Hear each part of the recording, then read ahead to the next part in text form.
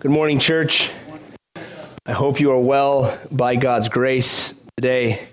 I hope you're encouraged to gather with the body of Christ. As I say often, we come knowing we need grace, don't we? We do not come as a people that have it all together. We come as a rather broken group of misfits who have been saved by grace, right? And then we have a great God, and we are drawn to him around his word, and he ministers to us, and so we need the body of Christ. So it is good to gather. If you have a copy of God's word, would you turn to Psalm 119? That's where we're going to be again this morning, beginning in verse 121. You know, authenticity matters. Something being authentic is significant.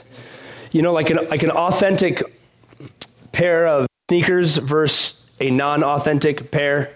You know, they might look cool, but they're going to fall apart, right? More than likely, they're not going to last. When I was in college, I got to spend a whole summer in the Philippines doing an internship. Anybody in here a Filipino background? Anybody? A couple people? All right. Praise God. That's great. I love all things Filipino except balut. And if you know what that is, great. If not, you're better off.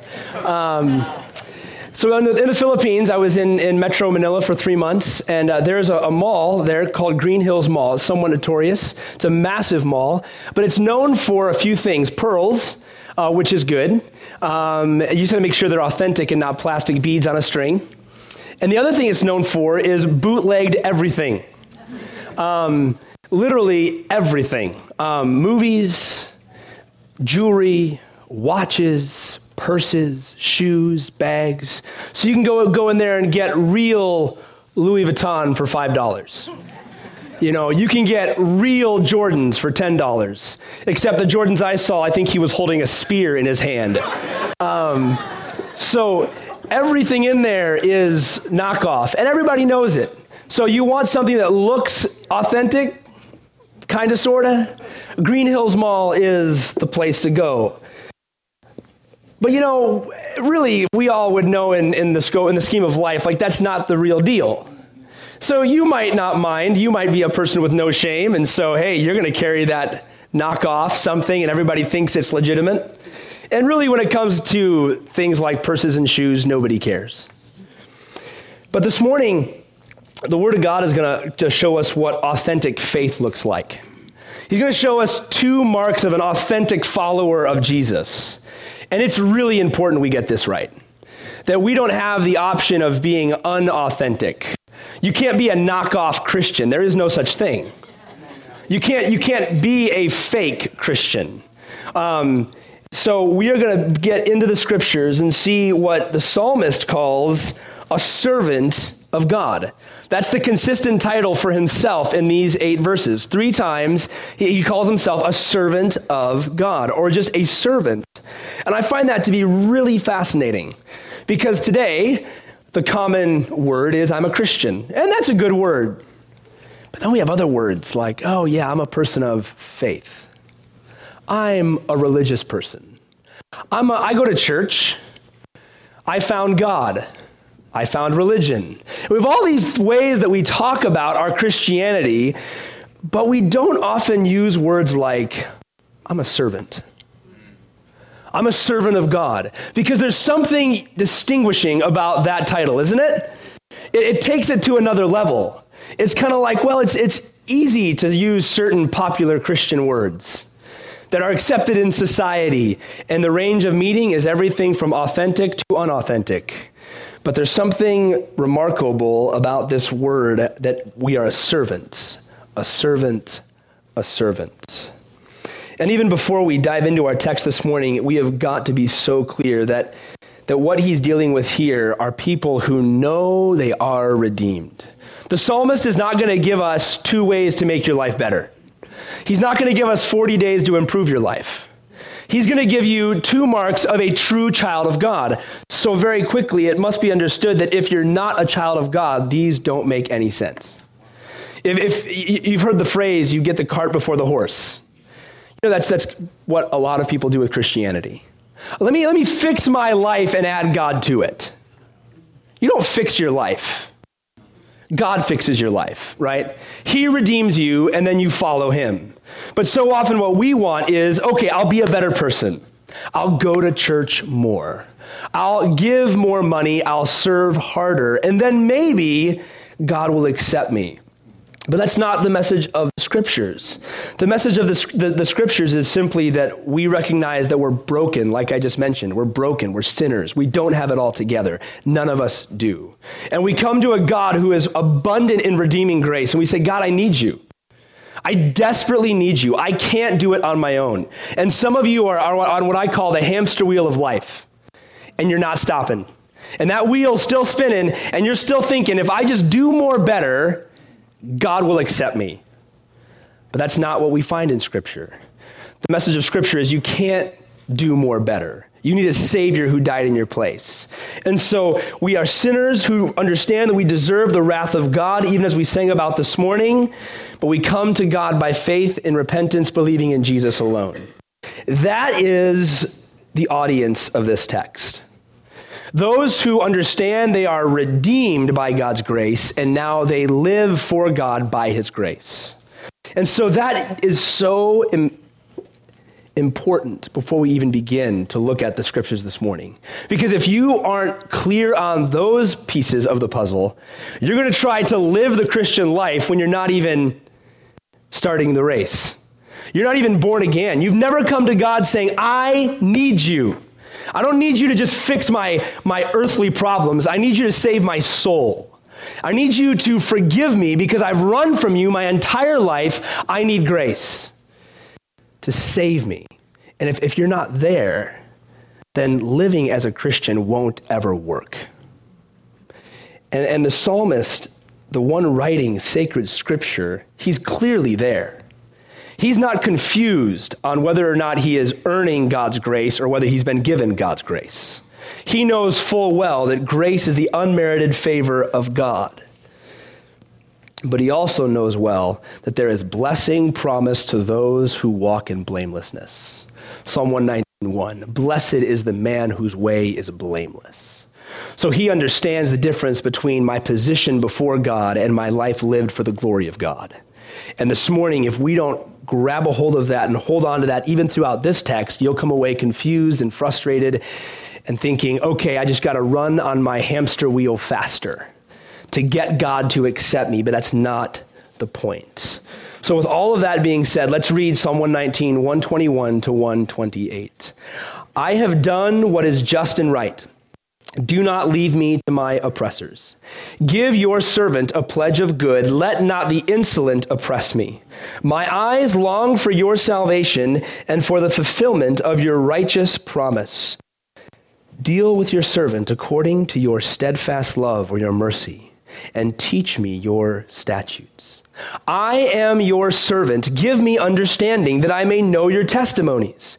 It is time for the Lord to act, for your law has been broken. Therefore, I love your commandments above gold, above fine gold. Therefore, I consider all your precepts to be right. I hate every false way. Let's pray. Father in heaven, would you meet with us now? And would your words speak to us in profound and clear and simple ways as we open it and as we dive into it? Would you minister to us? We need you, Lord. We really need you. So would you care for us in this time? And in Christ's name, amen. This morning, I want to draw out the two marks of a true servant. The two marks of a true servant: run to grace and run from sin. Run to grace and run from sin. We're going to begin with running from sin.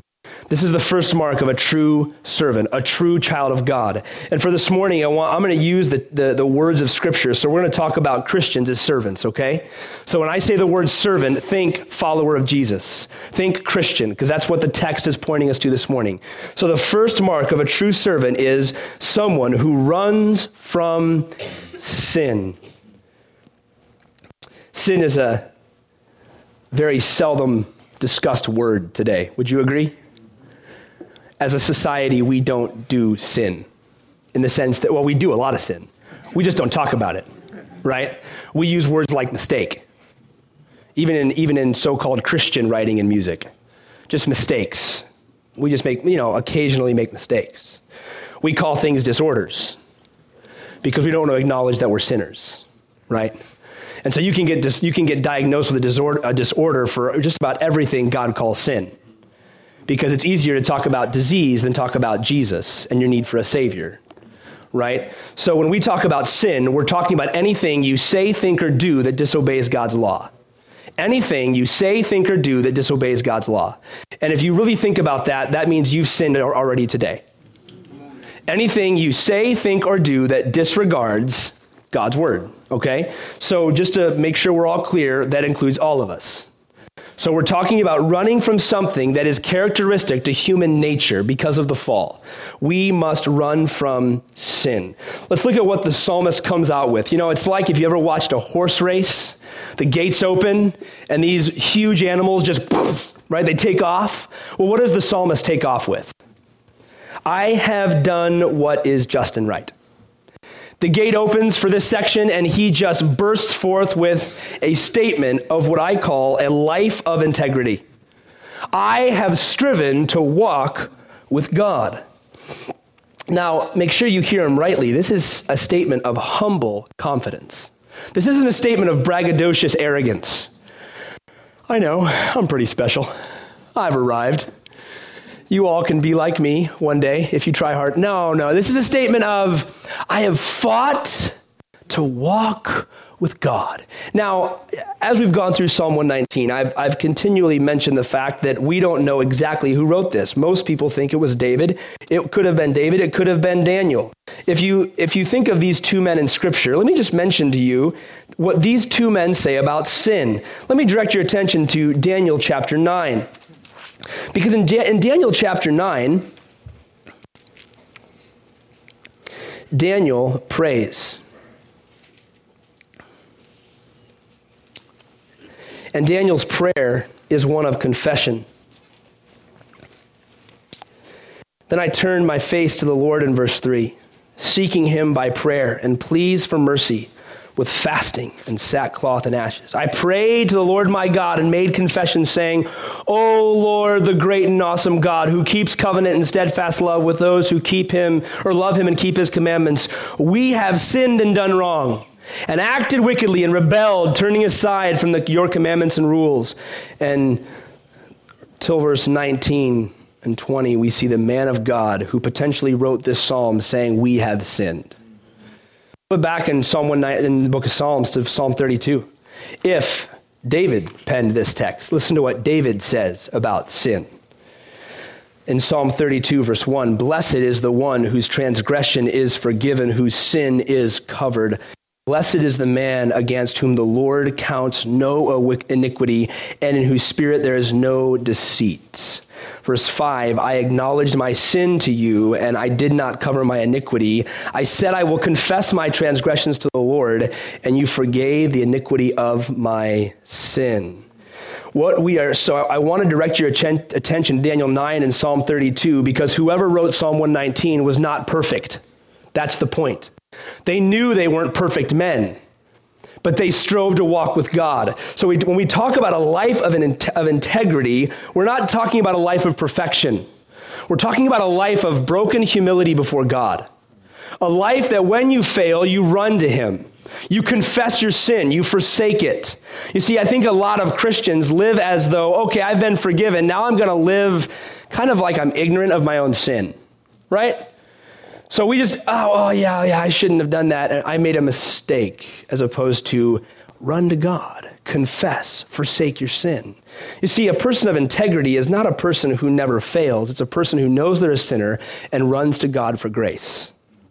That's how David could be called a man after God's own heart. If you know anything about David, he had some major pitfalls, to say the least. Pitfalls so great, we might kick him out of the church. And yet he was a man after God's own heart. Why? Because he was a man of repentance and faith. A man who kept coming back and saying, God, I need you. Oh, forgive me. Have mercy on me. And so even with the struggles that we have with sin, as we fight to walk with God, we can hopefully, by his grace, say, I have done what is just and right. Is this not what he has been striving for since verse 1? Blessed is the man whose way is blameless. According to the New Testament, the idea of blamelessness was a person that had no handles, nothing you could grab onto and say, aha, look at you.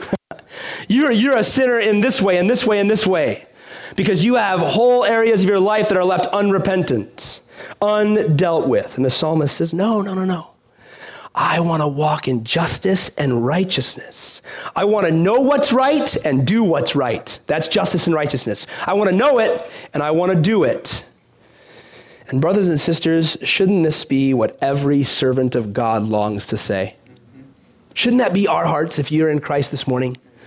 Oh, God, I walk with you. No, I'm not touting some perfectionism. I'm simply saying, by your grace, by the power of your word, I strive to walk with you. And the sad truth is, most of us are content with living casual Christian lives. We don't actually believe that the enemy of God and the enemy of our souls prowls around like a roaring lion seeking whom he may destroy. And so we just kind of live like, I'll be okay. I mean, I go to church. I've been forgiven. I'm trusting Jesus. I'll be fine. Reality is we're not fine. I think I've mentioned before, growing up in Chicago, people would often say things like, I can't help it, I'm Irish. It was a big Irish city. The joke in Chicago is they can dye the river green for St. Patty's Day, but they can't dye it blue the rest of the year. All right? There's Irish everything everywhere. Does your ethnicity or background really determine your sin struggle? But we like to say things like that, don't we? Oh, I'm from so-and-so, therefore I'm okay with a certain measure of sinfulness in this area. You know, our personalities are just as tainted by our sin as everything else in life. It may be the way that you've been for 30, 40, 50 years. God still calls it sin, and he still says die to it. And so here what we see is that as Christians, we can't live casual lives. Paul used words like running, that I might not be disqualified. I box as one who does not just beat the air. But I don't think we really fight, and we don't really die. We just kind of live lives that are happy, and as long as nothing big happens, we're okay. But brothers and sisters, if we are going to be people who are marked as servants of God, we must live lives of integrity. And that means you must fight sin. You must fight sin. One of the patterns of my life that I strive after and sometimes fail in, but I strive for, is waking up on a regular basis and reminding myself, I need God's grace today. If I don't have your grace to fight sin, I will go after my sin. If I don't run to you to die to sin, it's going to kill me, right? It's going to come after me today. And as the enemy of God is called an angel of light, he doesn't come to you with little red horns, right? He comes to you thinking that's really okay. It's no big deal. God doesn't care. Well, God always cares about sin. And sin is anything we say, think, or do that has a disregard for this book, right? And so it's always coming after us. And here the psalmist says, oh God, I long to know what is right and do what is right.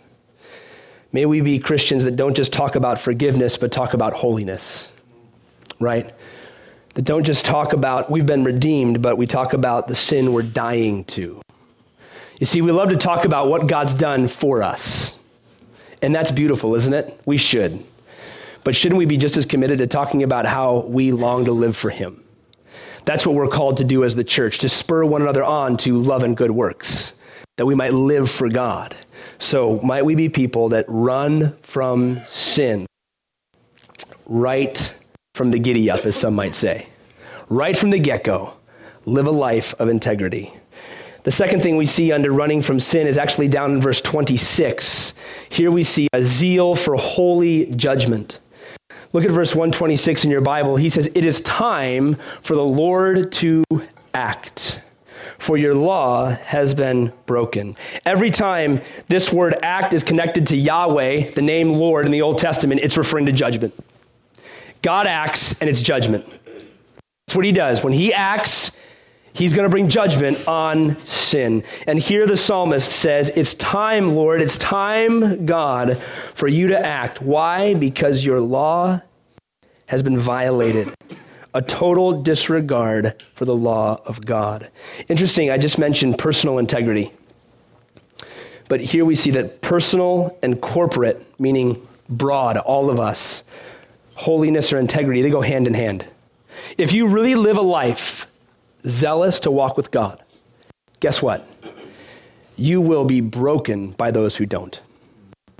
You can't have one without the other. It's impossible. So if you really have a zeal to live for God, every evidence that he's not being lived for will break your heart. And it should break your heart.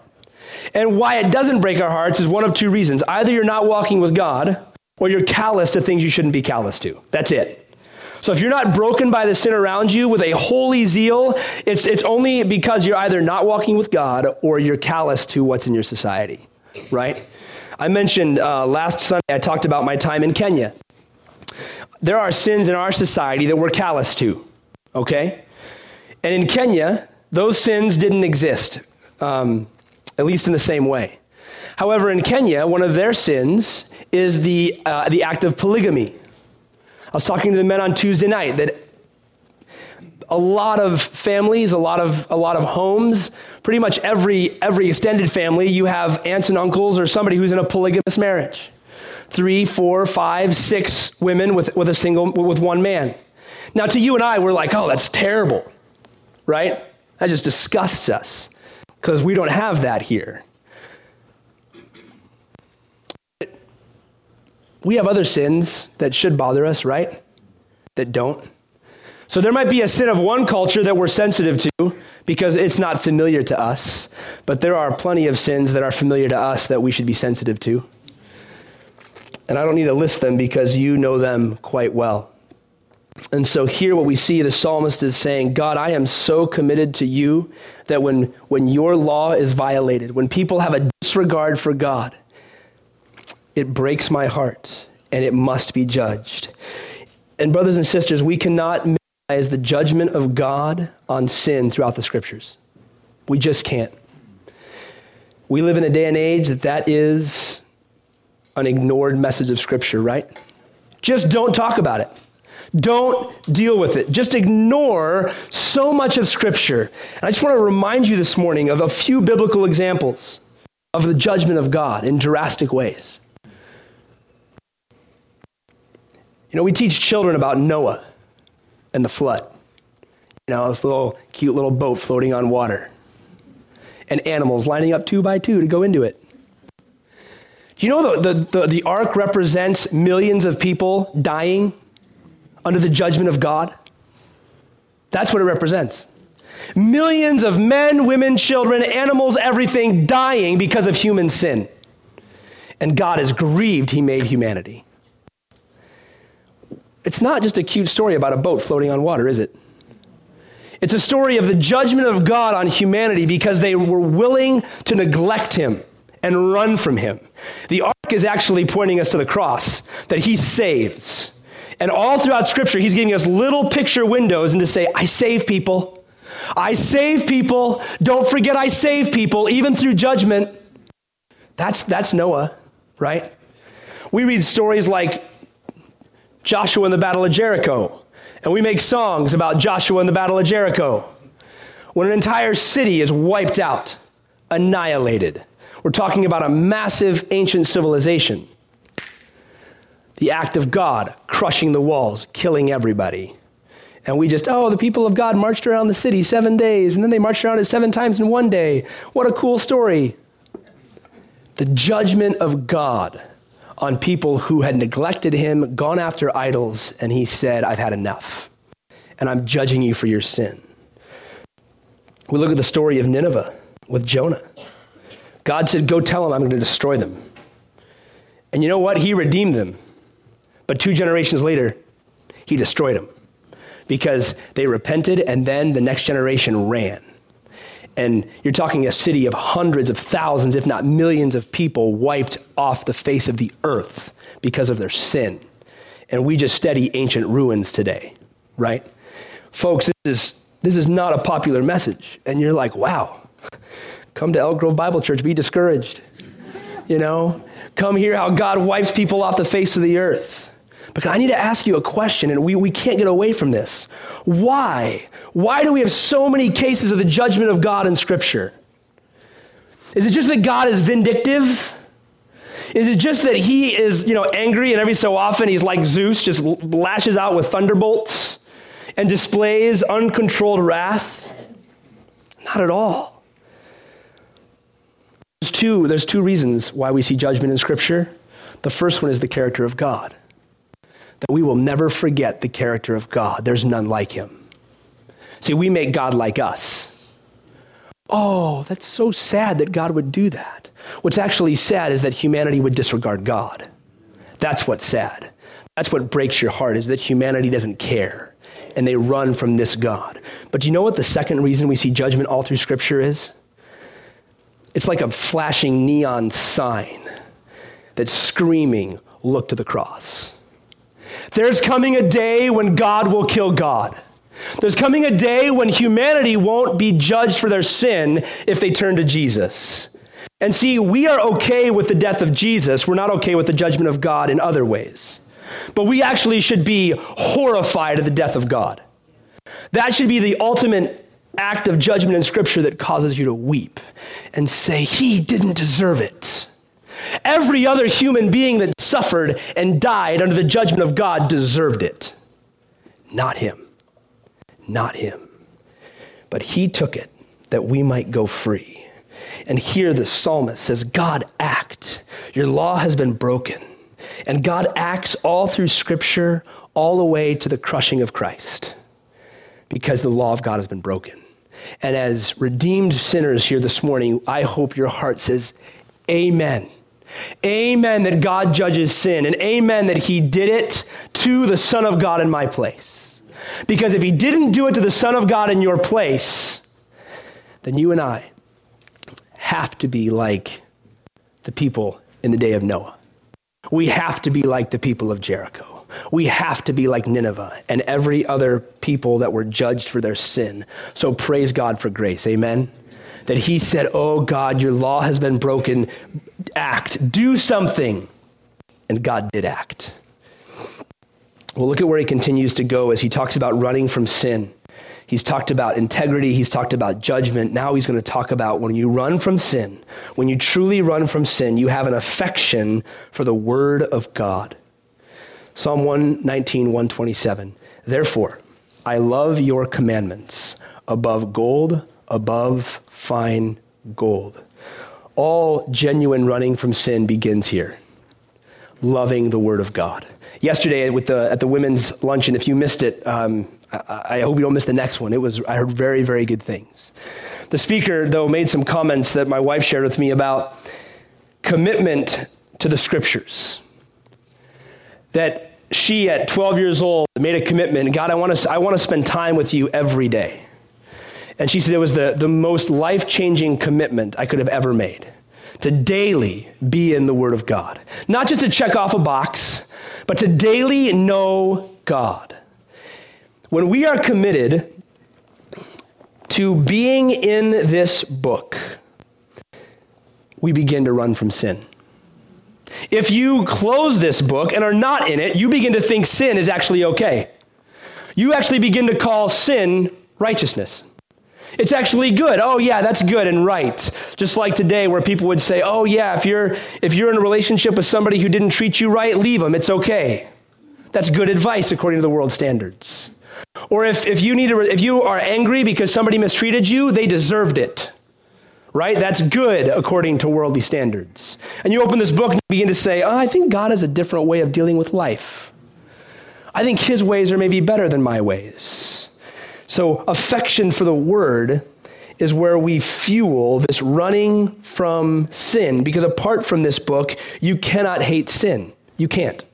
Apart from this book, you will buy into the lies of culture and think that a little bit of sin is okay. But Jesus is clear, a little leaven leavens the whole lump, right? You can't have just a little bit and be okay in the rest of it. So we need to be people who have a sincere affection for this book. So I have a question. What does it look like to have affection for the Word of God? I have three simple things. One, value is placed on it. Whatever you love is valuable to you, right? For some of you, it's important that baseball season just started. And for others, you are clueless because you could care less, right?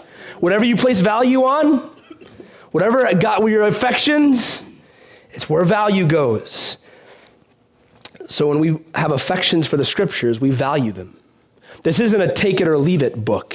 It's not like, if I don't have time with my Savior, big deal. I long to be with my God in this book. Value is placed on it. Secondly, when you have affections for this book, faith is placed in it. You actually believe it. Do you know that faith is actually believing when it doesn't make sense? Are you tracking here? See, we think faith is like, okay, yeah, God, you proved this to me, so I'll believe it. Faith is reading it and saying, that's crazy, and I'm doing it God's way. That's faith. Faith is not, okay, I can see it right here, I'll take that step. Hebrews says faith is what? The evidence of, right, things hoped for, right? Things unseen. Say, God, I don't know if that's going to work. But you said it. I'm going to believe you. That's faith. Faith is simply saying, I value it and I believe it. So whether it's relationships or parenting or work or something that you think is irreconcilable and you say, okay, God, you say this. Everything in the world screaming the other direction. Faith says this. Okay, I'm going with God. I'm siding with God. So value, faith, and then we see, I think, the obvious one, commitment is given to it. So the faith, right, I believe it, and I act upon it. That's faith. So we have affection for the word, value, faith, and commitment. Not because it makes sense, but because God is right. And regardless of your experience or what you think, side with God. God, you're right. And so the psalmist can say, I love your commandments. And he says, I love them more than the finest luxuries the world can afford. That's what fine gold is.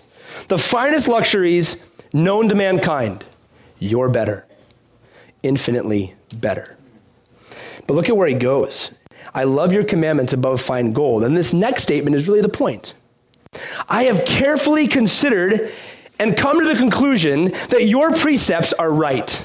That's what that is. I've really considered it. I've wrestled with the truth, and your precepts are right, and I hate every false way.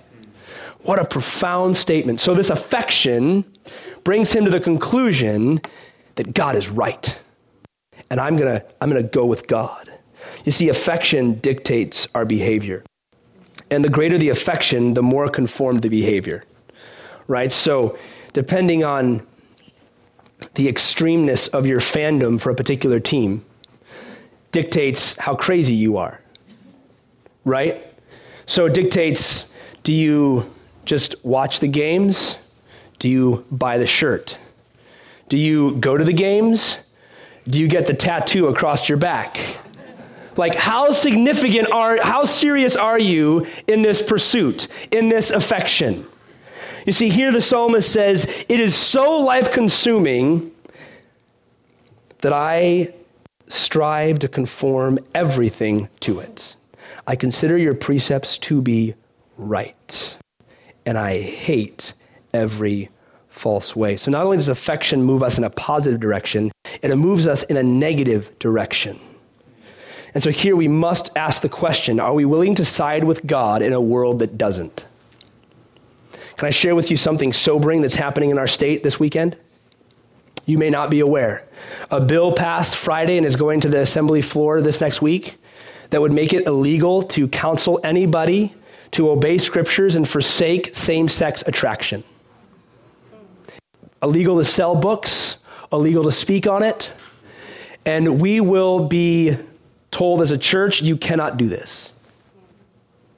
And it doesn't matter that we love people, that we're saying, hey, we are loving and gracious. We're simply saying that we believe that same-sex attraction needs to be dealt with in a biblical manner, and the society we're in is going to say, you can't do that. And that's happening right now in our state. And so we are going to be confronted with Do we side with God? Do we hold to God's truth? So brothers and sisters, we might agree on that issue, but what about other issues? Maybe issues that are in your life and issues that are in my life. See, we can look at the state assembly and say, oh, how dare them? How about your heart? When God says, let no unwholesome word come out of your mouth, but that which is good for the building up of others. And you love to gossip. Okay, that just got personal. It's easy to amen the state assembly, people. But how about our lives, right? Jesus said, if you lust after a woman, you've committed adultery. Don't touch me there, because that's what I want to do. Don't put your finger on that one, Pastor. Let me do what I want to do. Sexual sin is just normal, especially in the mind. Are we going to agree with God? Because God gets really close and personal. And he says, he concludes, I consider all of your precepts to be right and good. And I hate everything false, everything contrary to this book. I despise it. Brothers and sisters, we are not free to pick and choose the sins that we want to embrace. He says, I consider all of them, and I side with God on all of them. And that's why he starts as he finishes. We just bookended the psalm, or this section of the psalm. I've done what's right and just. How can he do that? Because he agrees with God on what sin is. He agrees with God on what God says is evil. So I side with God every time.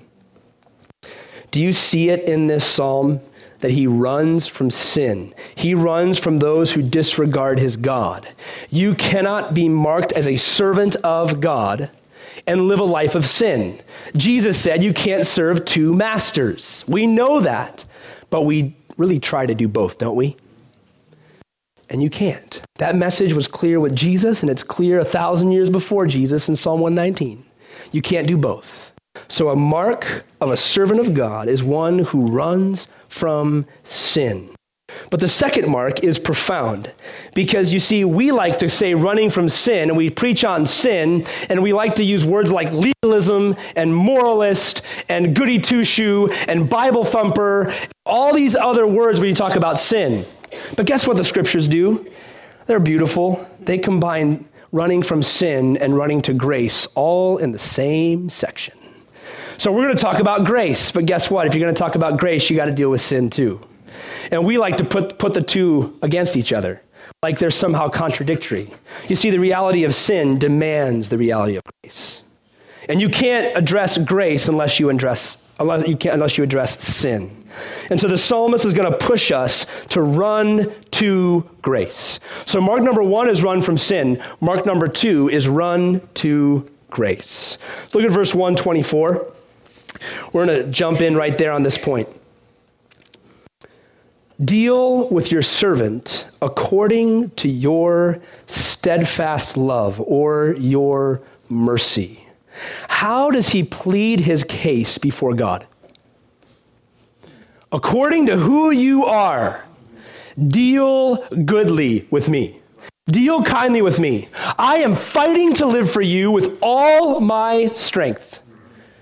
But deal with me according to your character. The gracious character of God is the foundation for everything. In the Hebrew language, there are 2 words for the word mercy. This is the word for mercy that has a covenantal connection to it, meaning the faithfulness of God. That God, you are faithful to me. This word is translated mercy. It's translated as steadfast love. It's translated as simply love or goodness. But we see him saying, here is the character of God. You are a God abounding in, that's this word, mercy, steadfast love. This is the unique message of the Christian faith. If you read my blog when I was traveling a few weeks ago, I sat next to a young woman on a plane from Istanbul to Nairobi. She was a delightful young lady. We talked for hours and hours. She believed in the Islamic faith system. And so we had a very interesting conversation about her faith and about my faith. And it was a joy to talk to her about Jesus. In her system of faith, there's no real category for mercy. They would say that Allah is merciful, but they really don't know what that looks like. So Kozwar, at the end of the conversation, I just said, so you've done all these things. I mean, you wear the hijab and you do your holy days and you do the prayers and you do all of it. When you stand before Allah, what is he going to say? She didn't have an answer. I hope I've been good enough. That's the message of every world religion. Every single one. I hope I've done enough. That's it. I don't care what religion you pick on, what religion you talk about. The message of all religion is do more and do it better. And maybe when you die, God will be gracious to you. That's not the message of the scriptures. The Christian faith is radically different. He doesn't say, God, deal with me according to who I am. I hope I've done enough today. He says, God, deal with me according to who you are. Because even on my best day, I need you. Even when I've done everything I know in my power to walk with God, I need his grace. And so he goes to him and he says, God, based on the character of my God, I need you. But I'm going to present a tension for you this morning because we need to live in this tension. Okay, take your Bible and go to Psalm 18. Psalm 18, back a few pages. Okay, remember everything I just told you, everything we just talked about, and go back to Psalm 18. If David is the psalmist of Psalm 119, this is the same author. Psalm 18, beginning in verse 20. The Lord dealt with me according to my righteousness. According to the cleanness of my hands, he rewarded me. For I have kept the ways of the Lord and have not wickedly departed from my God. For all his rules were before me, and his statutes I did not put away from me. I was blameless before him, and I kept myself from guilt. And so the Lord has rewarded me according to my righteousness, according to the cleanness of my hands in his sight. Is there a tension there yet? You see, we don't like the tension. And so what good historic Protestants do is we just say, grace alone. It's all grace. Is that true? Amen, it's true. It is by grace alone, through faith alone in Jesus alone. And we will die on that mountain. But does God bless those in his grace who walk with him? Amen. So here we see the psalmist going back and forth. But see, one, I believe, is positional, because that's the message of Scripture. I am positionally right with God, meaning a child of God. My standing is set firm on what bounds, on what grounds? The gospel. I've come to God in faith, the character of God, his mercy, and so I am his and his alone. And therefore I am blessed in the beloved. All the blessings of Ephesians chapter 1 are mine. And it is my duty and my joy and my privilege to walk with God. And as you walk with God, there are manifold blessings to walking with him.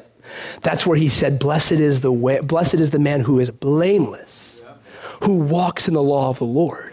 You see, I think there's a lot of people that claim to be Christians, and they very well may be.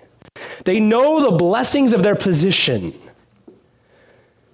But see, what they're desiring is all the blessings of walking with God, and they're unwilling to do it. And they wonder, why is my life a mess?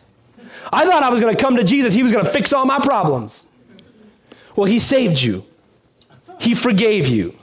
But if you keep living like a reprobate, you will have the consequences of a reprobate. And your life is going to be really tough because you refuse to walk with God. You see, in God's economy, not only is there blessings in forgiveness called the gospel, there's blessings in walking with God. It's called sanctification. And you draw near to God and he draws near to you. And there's goodness there. In church, we must embrace both. So this morning, I was honestly tempted to not go to Psalm 18. But then you might go there in your Bible time and think, the Bible contradicts itself. It's not contradicting itself. We've got to see both. And even in this psalm, in Psalm 119, 121, He says, I've done what's just and right. I've fought to walk with you. God, would you be good to me based on who you are? Because I need you. I desperately need you. So brothers and sisters, we must run to God's grace, and we must plead for grace because of the character of God. And we plead for grace not because of personal performance, and yet we strive to walk with our God. Is that clear? Because it's got to be clear. And we can't have one without the other. If all you get is from this morning, I've got to walk with God, you will be a legalist. You will be a moralist. You'll be a religious do-gooder apart from Jesus. And if all you get is the character of God, I'm forgiven, you'll go into license, thinking that I can do whatever I want, and God's forgiven me. Both aren't in this book. But every religion of the world seems to fail on one or the other. We want to just say, nope, both are clear. There's two train tracks, right, for the train to ride on. There's got to be two. If one's gone, the train falls over. There's two tracks, and we got to hold on to both of them. So we need to keep going. We plead for grace because of the character of God. Look at what he says, though. We're going to go back to the beginning, verse 121 to 123. Here we see he goes to God for grace, but now this grace is a delivering grace. He pleads for delivering grace. I have done what is just and right, but what does he say next? Do not leave me to my oppressors. Give your servant a pledge of good. Let not the insolent oppress me. My eyes long for your salvation and for the fulfillment of your righteous promise. Interesting, 121b and 122b, the second pieces of those, deliverance from suffering. It's an act of God's grace. Last week we spent a long time on this, and so I won't this morning. But doesn't suffering cause us to depend on the Lord? It pushes us to dependence. When everything in life is good, according to us, we're not dependent. When everything is not good, we're dependent, or at least we should be. And God likes us dependent. So he keeps us in a spot of brokenness, so we'll be dependent. And all we want to do is be unbroken so that we cannot be dependent. You see the conundrum? He's like, Lord, I'm broken. Life is not going well. Don't leave me to my oppressors. It's interesting that the beginning of verse 122 is sandwiched between two statements. Did you see it? Don't leave me to my oppressors. Let not the insolent oppress me. What's in the middle? Give your servant a pledge of good. It's like a sandwich and both pieces of bread are rotten, right? It's like they're both bad. But be good to me. Be good to me. When the circumstances ain't changing, be good to me, God. See, that's where I think we must come back to this truth. Do you actually believe that God is good to you when life doesn't look good? When things aren't going your way? Because I think far too often we say, I tried God and he failed me. That's what we end up doing. Oh, God, why? I've been faithful to you for decades and you failed me. But here we see the psalmist saying, hey, there's oppression on both sides. Give a pledge of good. This word pledge is really interesting, and it's a covenantal term, a statement of binding yourself to someone else. He says, bind yourself to me with good. Isn't that really cool? God, according to your character that's full of mercy and abounding in steadfast love, be good to me, even when the circumstances of life aren't. And this is what we see in Scripture. In verse 123, he says, my eyes long for your salvation. Notice that's a present tense statement, so he's still suffering. My eyes currently long for salvation and the fulfillment of your righteous promise. Now, I don't know the promises that the psalmist had in mind. There are some, though, that we might need to remember this morning. Promises like James chapter 1. I'm going to flip over there quickly. James chapter 1. Verse 3, count it all joy, my brothers, when you meet trials of various kinds. You know that the testing of your faith produces steadfastness. And let steadfastness have its full effect, that you may be perfect and complete, lacking nothing. And if anybody lacks wisdom in the context of trials, let him ask of God, who gives generously to all without reproach. It will be given to him. He says, God, I long for your salvation and the fulfillment of your righteous promise. So guess what we must know? The promises of God. We must, again, go back to affection for this book, know this book so well that when oppression comes, I know where to go. I know where to go. It's right here. The promises of God. And folks, you're not going to find James 1, 2-5 in secular wisdom. Count it all joy, my brothers? Good one. Yeah, that's not how it works. Testing of your faith produces steadfastness. No, it produces depression. You ain't getting out of that one. And he says, count it all joy. When you stay steadfast through trial, it's going to produce Jesus in you. You're going to be conformed to the image of the Son of God. No, by the way, that God who brought that trial into your life is the God who gives wisdom through the trial. So run to him.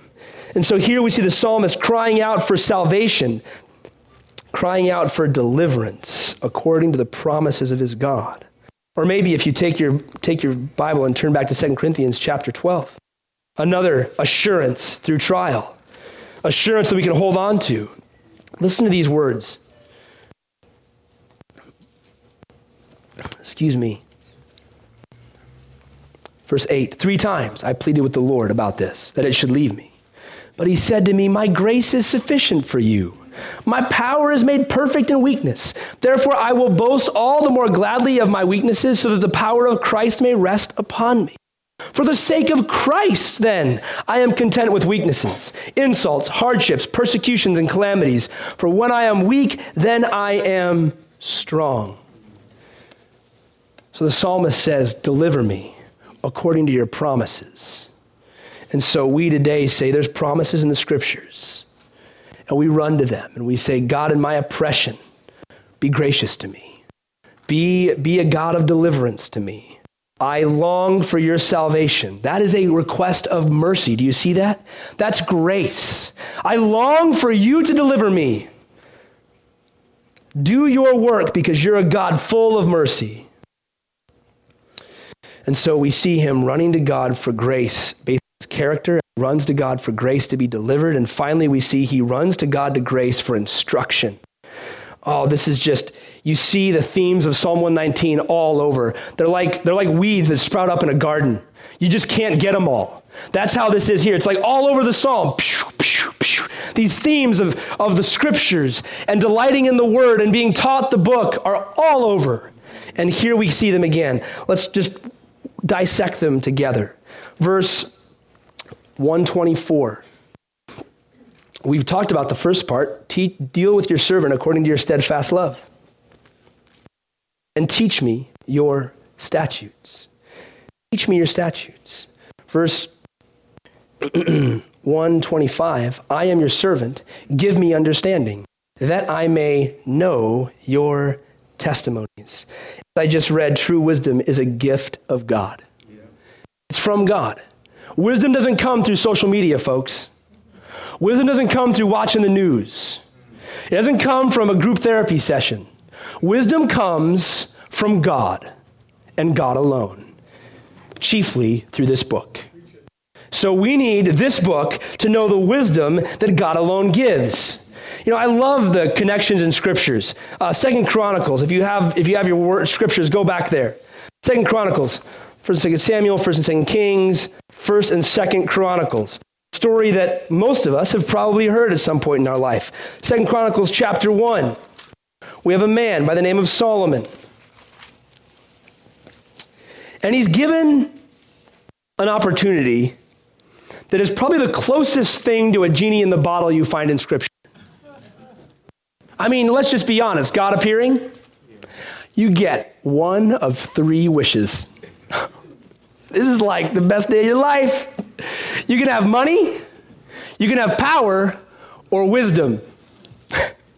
Most of us, number 3, off the table, instantly.